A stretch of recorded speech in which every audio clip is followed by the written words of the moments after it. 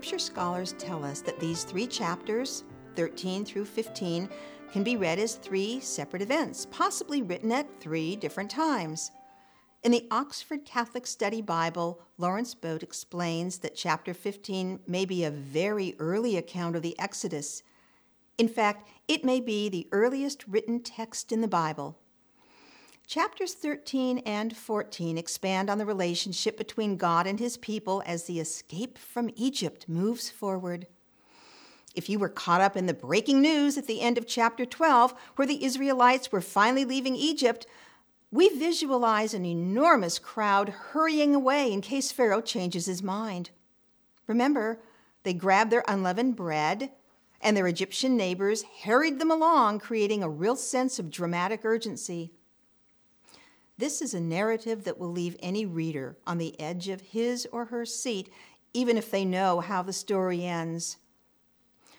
So the Lord is leading these thousands of people away from hundreds of years of slavery but were there actually thousands of people? Rita Burns refers to the number 600,000 men, not counting women and children, as a gross exaggeration. Some scholars suggest that exaggerated numbers are meant to convey the message to readers from more populous times that they too are included in the Exodus. While the group may not have been quite so massive in numbers, it would still have been dramatic in the act of leaving all at the same time. Plus, they were not all Israelites. Many of the marginalized peoples who shared some aspects of the faith or were related to the households would have made up the crowd of mixed ancestry noted in chapter 12, verse 38. The Exodus action comes to a grinding halt in chapter 13, while Moses and Aaron get more detailed instructions about how the Passover was to be commemorated in the future. But how are the Israelites doing? Are they making their way from Ramses to Succoth in good speed? And why the break in the action? Rita Burns notes that the priestly writer has interjected this consecration material at the beginning of chapter 13, right where we'd expect the action to pick up, as another one of those moments when we're reminded that action in Scripture is less important than the development of our relationship with God, who is being revealed through these events. It's important that we are reminded of the firstborn as a divine offering throughout the ancient world, and how some ancient cultures actually followed through with the sacrifice of children, especially given the carnage that had just been wrought by the angel of death. And the reader can certainly make a literary link between the slayings of the firstborn Egyptians and their animals at Passover to this demand to consecrate the firstborn from a Lord who liberated his people. The consecration becomes the divine offering, an important and deliberate sanctification that stands in place of the actual sacrifice. Brevard Childs writes in his commentary on Exodus that firstborn animals had this special sanctity simply by being born, making their dedication to some deity a special token of gratitude. In this case, the Israelites are out of Egypt. They've escaped. They have quite a bit to be grateful about.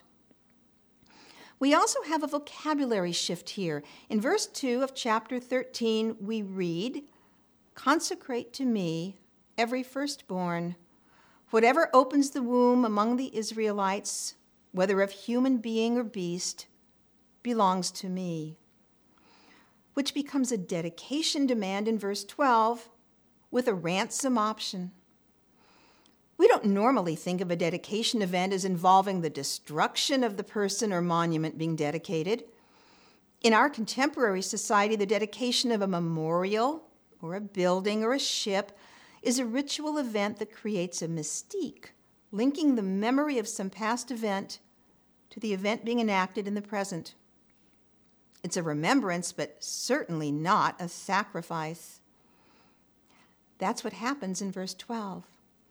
The dedication of the firstborn is to happen after the Israelites reach Canaan and is to serve as a perpetual reminder of the Exodus event.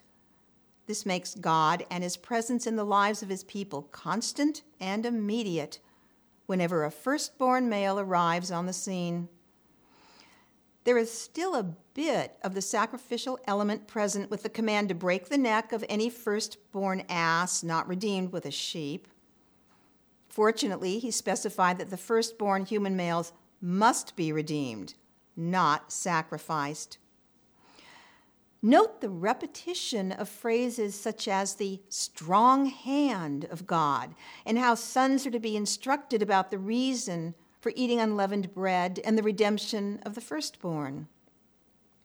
These are clearly teaching passages meant to instruct those in the proper celebration of rituals set down by the Lord.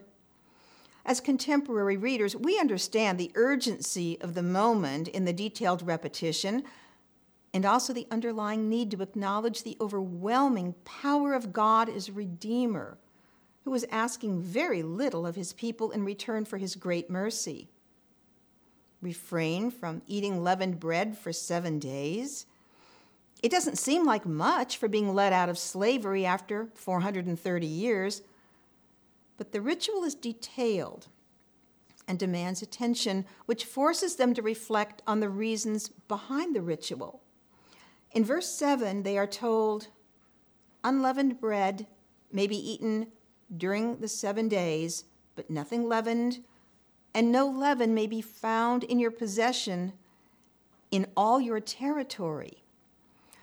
So it's not a simple matter of refraining from eating leavened bread. They cannot even have leaven with them for future baking, creating a more complex situation that bears reflection. Some food historians note that the Israelites and other slaves may have been fed unleavened bread during their captivity, as it takes longer to digest, and they would have required less food. We have to assume then that unleavened bread was a familiar concept to the Israelites because we know that they successfully baked the unleavened dough they brought with them in haste out of Egypt. They would have to stop less frequently to bake, and they would have been hungry less often, so there may have been a practical reason behind the prohibition on leaven. It was only after they were freed that the significance of unleavened bread became part of their ritual thanksgiving for their rescue. Perhaps the bread not only reminded them that they'd been captives who were freed by God, but that they were also lovingly captured in God's great mercy. These trusting people marched off into the desert behind a column of cloud during the day that became a column of fire at night. They don't seem to stop until we get to chapter 14 when they have to turn around, a clever military maneuver, and make camp. Given the unwieldy number of people who escaped with Moses, it could have taken some time for all of them to leave Egypt. Those at the front of the column may have been a day ahead of those at the rear, so turning back would have grouped everyone in a more compact place. One does wonder, though, what might have been going through the minds of those who circled back. God is present right there. He's with them as a constant reminder that he is guiding their escape and their eventual journey.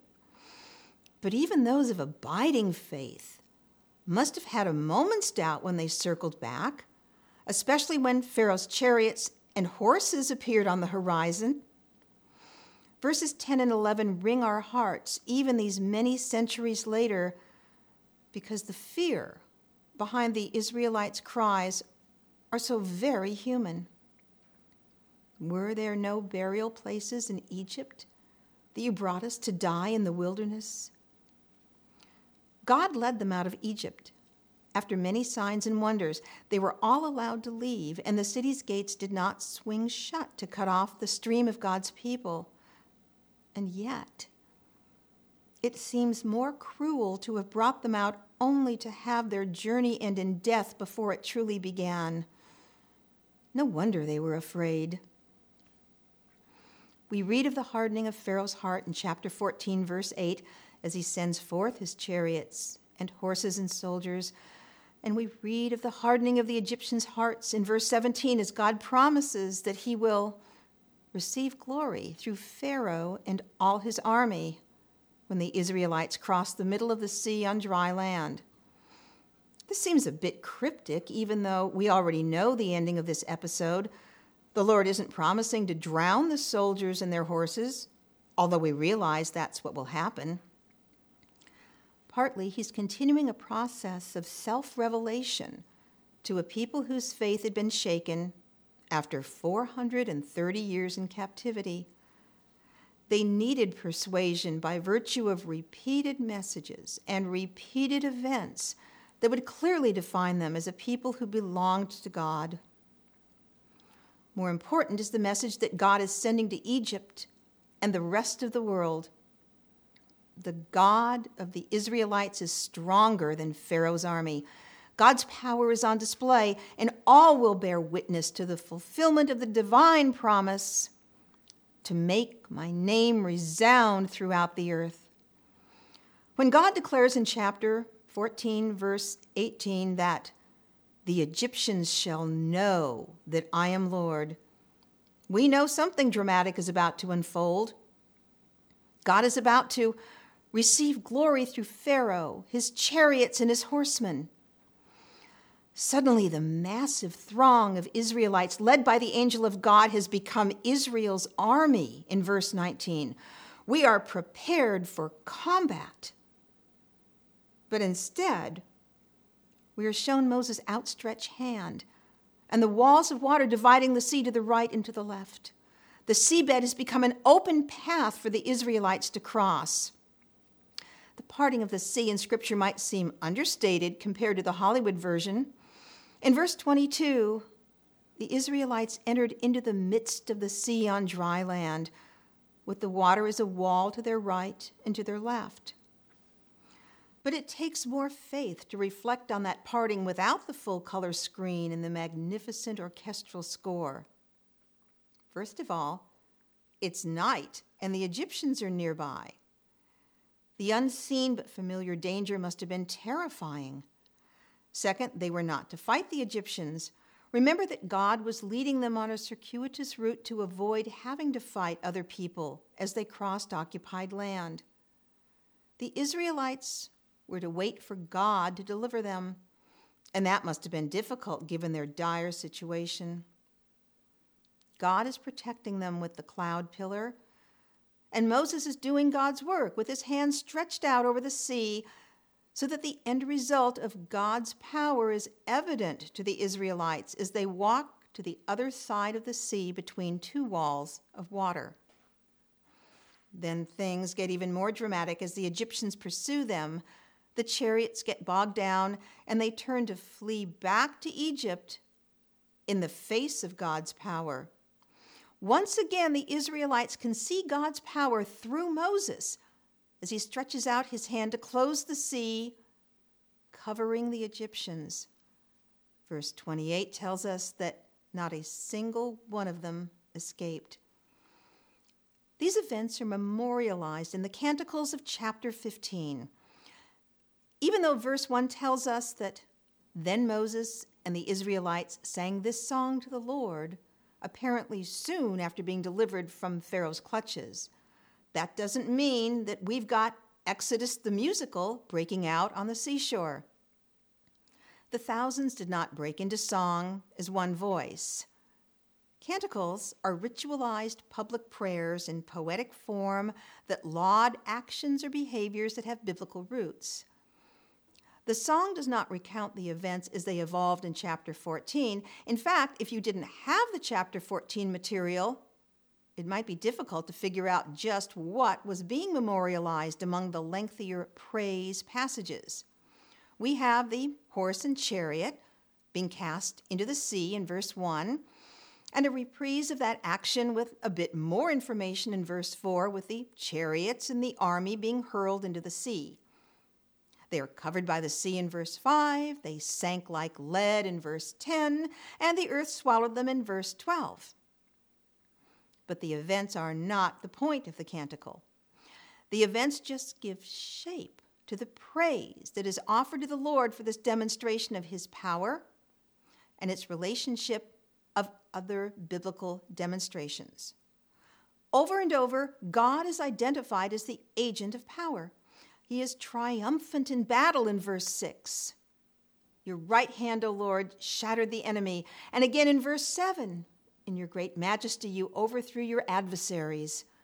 God is so large in his power and his saving actions so impressive that the song seems to be saying, look, look, isn't it just amazing what our God has done? The words may be ritualistic, but the images are shattering in their momentum. In fact, the whole tone and pace of the canticle seems to rise from one glorious encounter to encompass all of creation. From the horse and chariot being cast into the sea, the song moves to a larger image of God being greater than any other gods in verse 11, and eventually to his power over the rest of the world in verse 14, where we read, the peoples heard and quaked, including the soon-to-be encountered Philistia and Edom and Moab and Canaan. The verses with Miriam leading the singing and dancing with her tambourine provide an additional measure of joy to the soaring praises of the canticle. These are people who are so grateful and so happy to be free of their captives that they sing and dance secure in the knowledge that no Egyptian will be coming out of the sea after them. They are just as secure in the knowledge that their God is all-powerful.